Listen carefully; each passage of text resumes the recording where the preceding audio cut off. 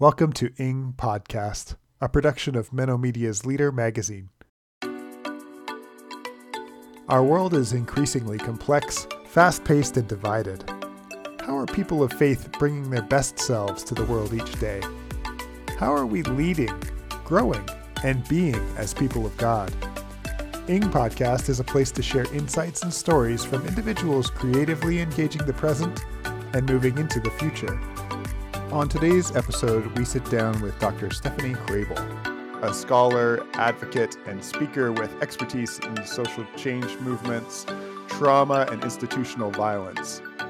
There's also another level of opportunity, because you can pose the question for yourself, when I make the decision to prioritize people who have been harmed in this way, what kind of potential is there for spiritual transformation? So much of the resistance to talking about sexual violence comes from a resistance to feeling loss and grief. And, that's a spiritual challenge that we should be up for. We need to be up for it. This is part 2 of our conversation with Dr. Krehbiel. You can go back and listen to part 1 on Ing Podcast episode 8, Advocating. We hope you enjoy. Welcome, friends, to Ing Podcast. I'm really excited today to have some time to talk with Dr. Stephanie Krehbiel. Dr. Krehbiel is the executive director and co-founder of Into Account, an organization that offers support for survivors and allies seeking justice, accountability, and recovery in Christian contexts, and the connected storytelling initiative, Our Stories Untold, which offers a platform for survivors of sexual violence to have their stories known. We'll touch on some of those things in our conversation today, but first, I just want to say thank you so much, Dr. Krehbiel. Can I call you Stephanie, for taking the time with us today to be here? Thank you so much for having me. It's a pleasure. I just interviewed someone who does a lot of work at dismantling white supremacy within institutions, faith institutions specifically, and he talked a little bit about the dysphoria that's created when people with privilege, specifically white Christians, talk about how painful it makes them to talk about racial injustice. Yeah. And so when you are a person of color who's experienced that actually in real life, having someone excuse themselves from the conversation because they just don't like that it makes them feel a little off, just becomes this really dysphoric experience. And I imagine the same is true with survivors of sexual violence too, that when the church doesn't want to talk about this because it makes them feel pain, that's a milder version of the pain that I've actually experienced. And that's the reason we don't talk about this. That just must be jarring for those who've lived it. Yeah. Yeah. And if you think about how much emotional labor and actual labor and just all forms of labor within white dominant churches is being done by women of color right now. Yeah. And then you think about what we know about the experience of being a woman of color in this society, which is almost everybody's a survivor of sexual violence on some level. There's just, it's astounding to me how hard it is for people to take what happens to bodies seriously. Yeah. As a form of violence. I think part of what's happening in Mennonite communities is that they are so oriented around pacifism as something that, it develops, whether you use the term non-resistance or pacifist. It depends on what sect of Mennonites you're part of, but it developed as a discourse, a masculinist discourse that was an alternative to militarism. And, when you have that, you need to have another form of masculinity, whether that is responsible masculinity or, I am going to, or leadership. There are all kinds of forms of masculinity that aren't militaristic and still have great capacity for abuse. That's a really difficult thing to name in Mennonite contexts, because people have suffered a lot to define themselves against militarist masculinity. I mean, there's trauma around that too. And I often think that some of what I'm witnessing in Mennonite circles is people not understanding that, like, we all have different forms of trauma and we can hold them together if we stop trying to erase each other.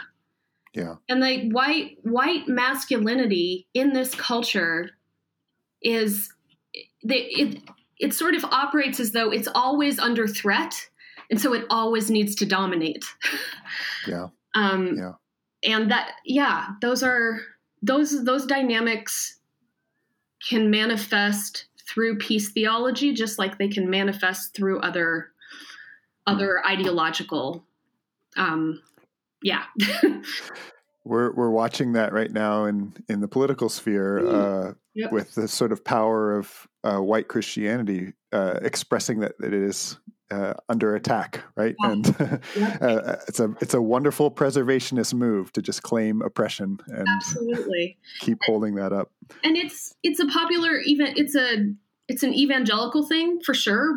We're definitely seeing that on the national stage right now. But I think it's been a hard thing for Mennonites to know how to get ahead of, to know how to like meaningfully talk about it, because Mennonites have their own raging case of it. Yes. You know, and actually some lived persecution too. Like, we've got the Martyr's Mirror book that actually has pictorial depictions of real persecution. And so we like to think that is still who we are, and we hold it up. And it's tough. I've heard you talk a lot about the ways that forgiveness is used as a tool of manipulation in so many of these instances. Can you talk a little bit about that? Yeah, the uses of forgiveness, that kind of across the board in Christian contexts, I see that misused. When people ask me about it, I encourage them to think about what their definition is of forgiveness. Because when the word is weaponized, when the concept is weaponized, it benefits from not being clarified. And survivors often hear it in the context of like, you need to forget, like, what is communicated to survivors is your inability to stop making this a thing means that you are not a forgiving person, and therefore you're not a good Christian. And basically what we want, in order for you to prove that you have forgiven your perpetrator, we want you to shut up. I mean, that's what survivors hear. And I think very rightly, that is what is being communicated to them, like, 8 times out of 10 when people are talking about forgiveness in Christian context. It's just a way of shutting down the conversation. But I've talked to many survivors about what forgiveness means to them personally. And what I find is that people just have a whole bunch of different definitions. I mean, there's some people who are like, forgiveness does not, like, why would I even think about that? Like, what does that, why is that a thing that I'm aspiring to? Some people believe that forgiveness is a thing that has nothing to do with where the perpetrator is, in terms of their understanding of what they've done to the victim. But it's something that, like, as a victim, as a survivor, you need to do for yourself in order to be free of the power that your perpetrator has over you. I've heard some survivors talk about forgiveness that way. And that's like, I'm not casting shade on that at all. What I would say is that I think we have a sort of popular idea that the only way that survivors can heal is through forgiving their perpetrators. And I just want to say that's absurd. Yeah. It's absurd. Like, forgiveness, if you want to think of forgiveness as like, you look at your perpetrator and you say, I am no longer going to hold you accountable for the harm that you've caused to me. And I am not going to hold anyone else accountable for the ways in which they may have contributed to that harm. If that is what forgiveness means, then it doesn't have any transformative potential for building a culture where sexual violence doesn't exist. Like, we have, the thing is, like, forgiveness is, I don't know if it's redeemable as a concept because it's been abused so much. I mean, I don't enjoy talking about it particularly, but like, I guess I always just want to change the question to why is this still happening? We have been talking about forgiveness for years, and we still live in a culture in which sexual violence is kind of our default setting. I mean, this is a ubiquitous problem. So what happens when we orient the question towards, okay, this happened. What do we do to make sure it doesn't happen again?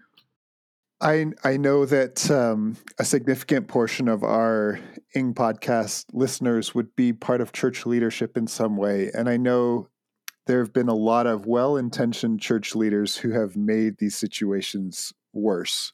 Can you speak a little bit to how church leaders can especially walking with survivors in healthier kinds of ways? And I wonder if you might reference how much of that should the church leader take on their own versus trying to find outside systems to support these moments? Sure. Yeah.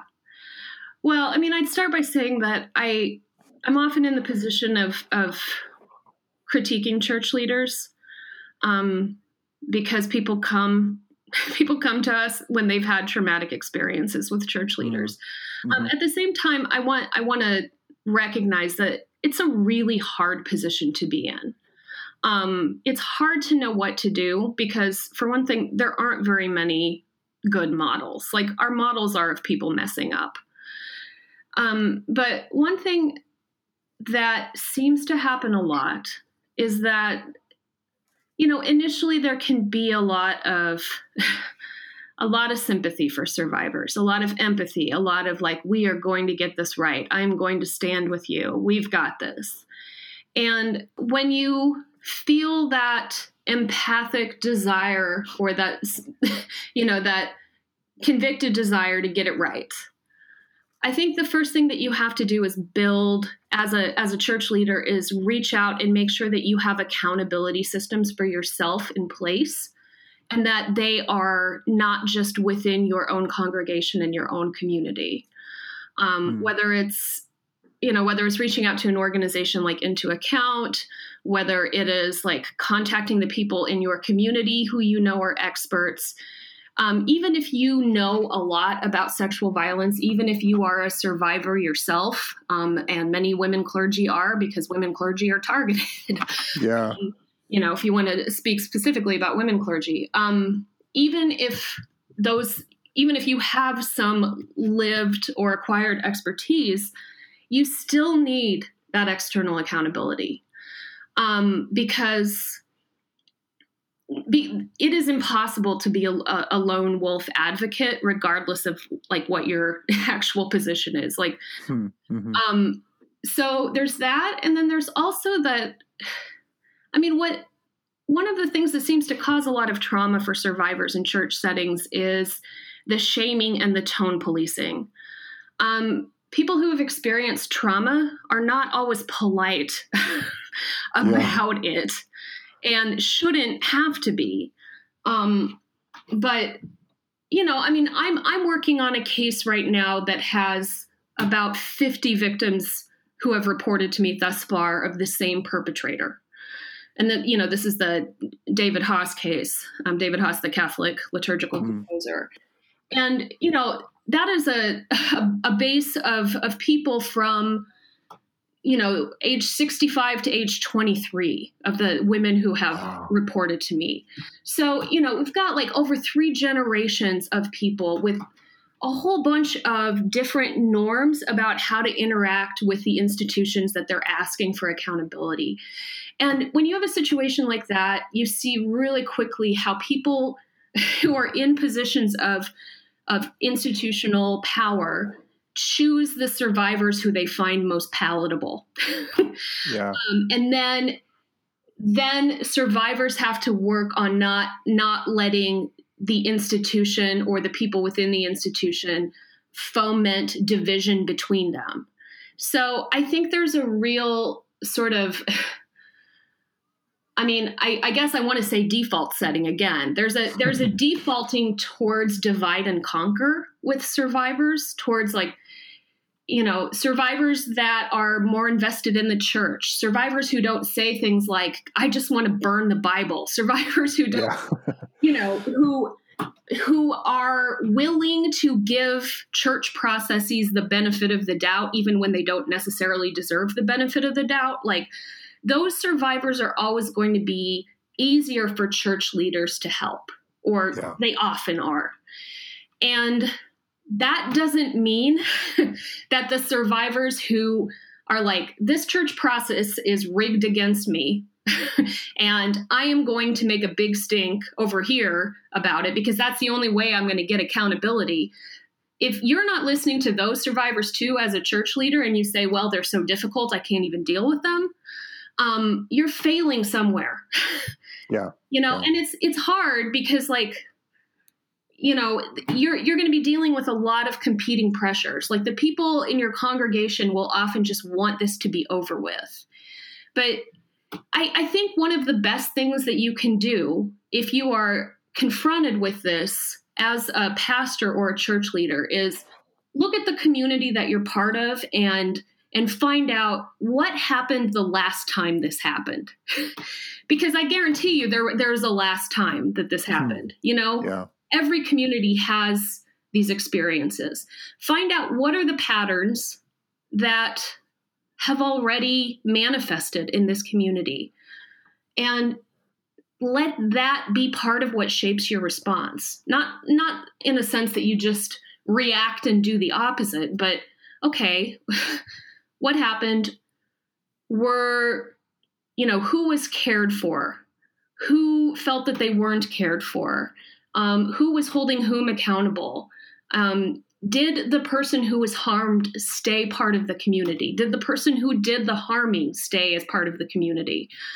Ask all of those questions, and you'll get a sense of what you have to look out for when you're dealing with another situation like this.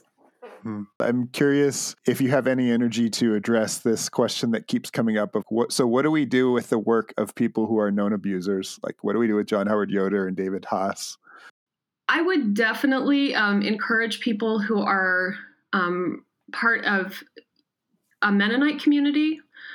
And even if you're not, even if you're just to look at the resource that my colleague Hillary Scarcella developed together with the Voices Together Mennonite Hymnal Committee or Anabaptist Hymnal Committee. And they did that collaboratively after they found out about David Haas. And, the David Haas case is, it's primarily a Catholic case, but for a variety of reasons, Into Account has ended up being the primary place that survivors have been going to for support and, to report their stories. And so we were kind of involved with that, with Voices Together from the get-go, because they reached out to us. And with that, what I really appreciate about that resource is that Hillary makes it really clear that there is no definitive answer to these questions about what do you do with abusive people's work. Yeah. And what she suggests is what happens when all of the things that we say when we get overwhelmed by this, okay, so we're applying our modern standards of what constitutes abuse to the work of people throughout history, and is anybody going to be left, and blah, blah, blah, blah, blah. And she's like, okay, what happens when you ask the question, how do I attend to the survivors in my own community? What if, what does it mean to continue to use this music or to study this theology in a community where there are sexual violence survivors? And what are they asking for? How do you build a survivor centered process of discernment around this stuff. Mm-hmm. And, like for instance, with David Haas's work, I can say as the primary advocate who's been working with women who have been sexually victimized by him, like I don't have any problem saying y'all need to throw his music out because for one thing, when you start listening to it through a particular lens, you're like, this is music about intimacy. It says music about spiritual intimacy. And he explicitly abused that theology. But also it's, if you take a survivor-centered approach to that music, you realize, okay, a lot of the women who he targeted are professional church musicians.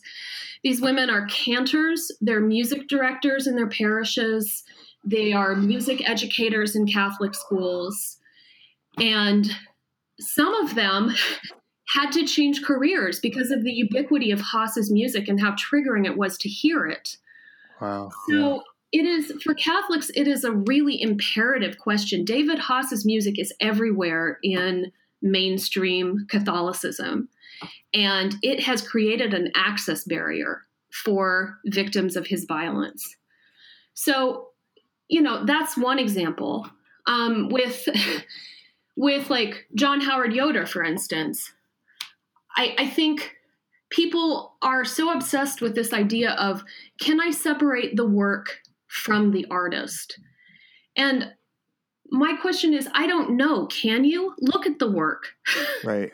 Like I made a decision a while ago never to watch a Woody Allen movie again, because once I was obsessed with Woody Allen movies when I was in my late teens and early 20s, and the idea of sexual attention from older men was like, I don't know.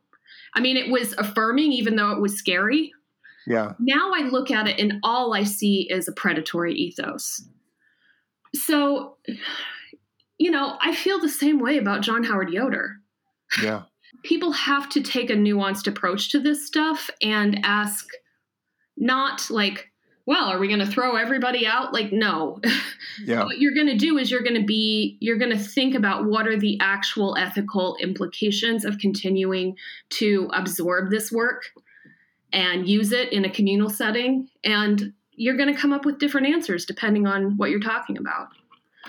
I think for me, it's been helpful to think about the difference between my willingness to discard pop culture. Like for me, the one that I've been wrestling with a little bit as a father of younger children is the Cosby Show, because that was pretty formational for me growing up. And I sort of lament that I don't feel very good showing that to my kids, but I feel completely justified in just saying, I'm going to close that chapter. Those DVDs are not in our house anymore. It's done. But when it becomes something about our spirituality, I think we have this harder time letting go of that because it is so much deeper of an impact in our lives. Yeah. And so those of us who did not experience abuse are more resistant. It's not like the Cosby DVD sitting at the road. It's like a song that we sing spontaneously because it's just had such a deep impact in our lives. I think the empathy part for me then comes in if I were actually a survivor of that violence. Just think about the depth of that hurt when it's not pop culture anymore, but it's a spiritual violence as well. Like that gets me in a whole different headspace then of what we do with an artist's work. It touches us far deeper, I think, when it's spiritual violence combined with sexual violence than if it's just a pop culture problem combined with sexual violence. Both are terrible, but I think there's like an even worse sort of line crossed when it's that spiritual manipulation as well. Yeah, there is. And I mean, I would say that there's also like another level of opportunity, because you can pose the question for yourself, like, when I make the decision to prioritize people who have been harmed in this way, like what kind of potential is there for spiritual transformation? I mean, there's going to be loss and grief, but so much of the resistance to talking about sexual violence comes from a resistance to feeling loss and grief. Yeah. And, that's a spiritual challenge that we should be up for. We need to be up for it. We're going to take a quick break now to thank our sponsors and invite you to consider sponsoring Ing Podcast. You can also play a big part in helping us spread the word about this podcast by giving our new Facebook page a like and sharing your favorite Ing Podcast episodes with friends, encouraging them to subscribe and join this movement of leading, growing, and being as people of faith. Thank you for your continued support of this podcast.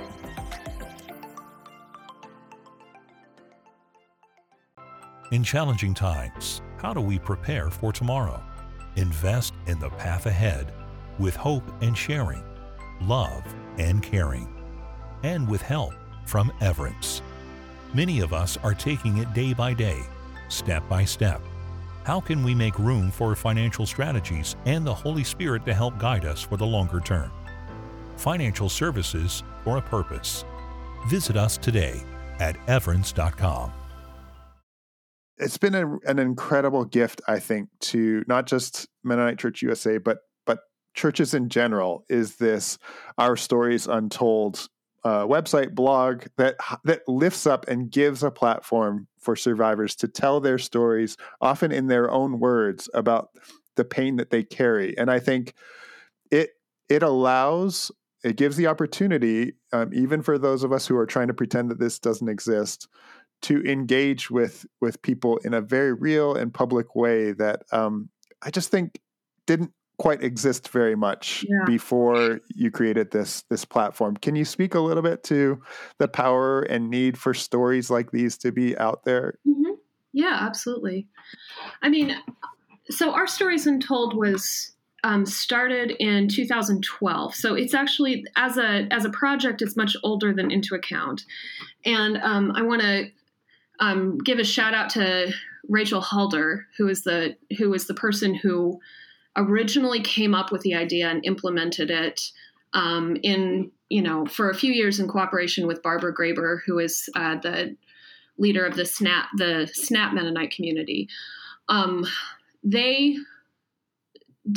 Stories Untold was the idea. It was Mennonite specific at that point. And the idea was, this is going to be a platform where survivors of sexual violence can speak for themselves without, you'd have to ask Ray what her sort of overall goals were at that point. But I think it just began with survivors need to have a voice, and they don't have one in institutional processes. So, fast forward to, I guess it was maybe 2017. I think it was 2017 that Into Account, that Our Stories Untold became a project of Into Account. Like when Hillary, because Hillary had worked on it previously, and when we hired Hillary Scarcella, she brought that with her. And what is amazing about it is that it is the way that we run that blog is completely survivor centered. It's like, do you want to use your name? Do you want to name your perpetrator? Do you want to talk about the actual abuse that happened to you? Or do you want to talk more about like the institutional, if it happened in a church context and there were enablers and whatnot, like, do you want to talk about that? It is all up to survivors. And one of the things that is so destabilizing about sexual violence and its aftermath is that it just kind of rips apart your reality, especially if the perpetrator was somebody that you knew, or if the community that is enabling it is a community that you love and are part of. You just don't want to believe it. And perpetrators never really share. Perpetrators don't tend to acknowledge that they are perpetrators. Like they will blame survivors for what happened. They will gaslight. They will do all the things that abusive people do. And one of the really powerful things about coming forward with your story is that you take control of the narrative back. When you have perpetrators who are really skilled, it's all about narrative. It's all about controlling narrative. You look at a perpetrator like David Haas, who's been getting away with it for 4 decades, and like they are masterful at using, in religious communities, using like the language of redemption and second chances and forgiveness and self-discovery and transformation. And those are narratives that can be very appealing to a community that wants this to disappear. Yeah. And with our stories untold, we say to survivors, this is, as much as is possible, this is going to be on your terms. And, if it's difficult for you to know how to begin to tell this story, we're here to help. So we've done a number of different processes for getting these stories to the point where they're ready to be shared. And sometimes people sit down and write them with almost no need for help from us. Sometimes we do something like give them some guiding questions, like, just basically writing prompts to get them going. Sometimes we will do an interview and transcribe it and publish that. So it's just, my goal with that platform is to make it as accessible as possible to survivors. Because not everyone is a writer, but even if you're not a writer, we can find a way to give you a voice, to represent your voice in that setting. I think I believe in it so much because I've seen how transformative it has been for so many survivors to use it. Even if the processes that they're trying to enact or participate in, even if those processes fall apart, even if they end in betrayal, and, let's get real, they usually do.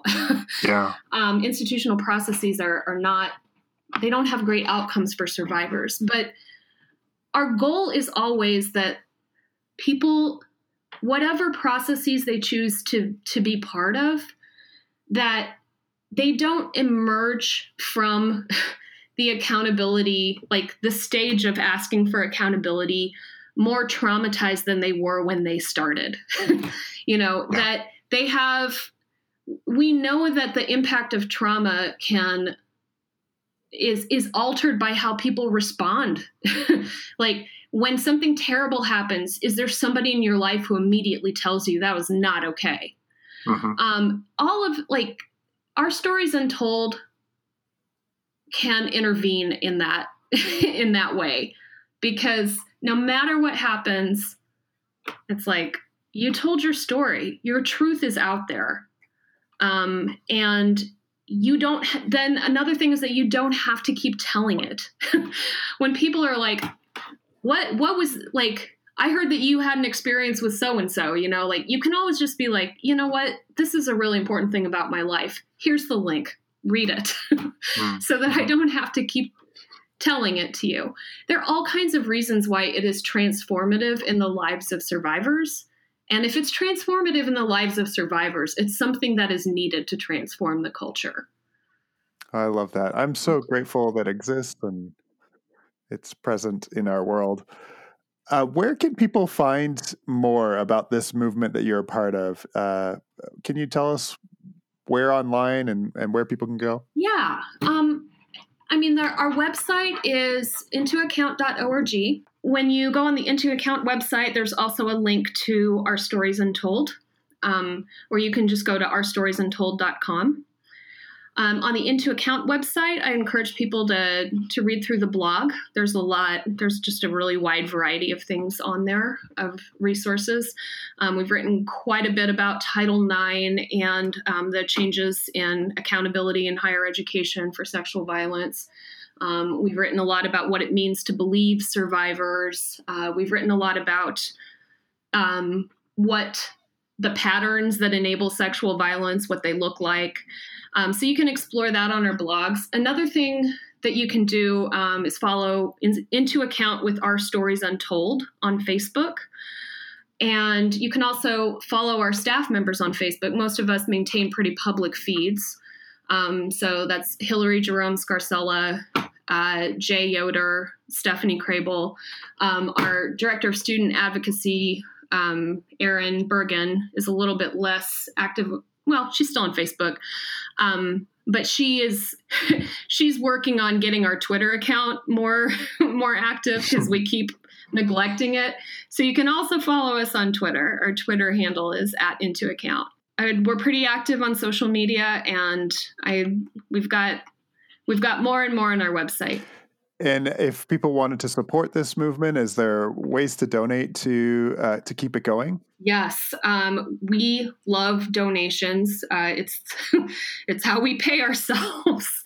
So you can, on our website, there's a really easy button. You just click to donate, and it'll take you to a Network for Good platform where you can donate in a secure online way. And even small monthly donations are especially welcome because it gives us a monthly income that we can count on. So yeah, we would love your support. Thank you so much. Friends, please go check out the Into Account and our Stories Untold project. It is just such important and crucial work, especially in institutionalized church spaces. Thank you so much for all that you're doing, and thank you so much for being on the Ing podcast. Thank you, Ben. It's been a pleasure.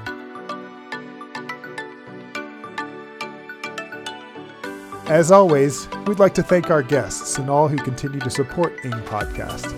We'd like to thank Everence, a faith-based financial services organization, for their ongoing support of Ing Podcast. If you enjoyed today's show, leave us a review and share the podcast with your friends. Do you have a topic or someone you think should be interviewed on Ing Podcast? Let us know by emailing theing@mennomedia.org. Views and opinions expressed on Ing Podcast are those of our hosts and guests and may not represent that of Leader Magazine or Menno Media. Today's show was produced by me, Ben Weidman. Ing Podcast is a production of Menno Media, a nonprofit publisher that creates thoughtful Anabaptist resources to enrich faith in a complex world. To find out more, visit us online at mennomedia.org.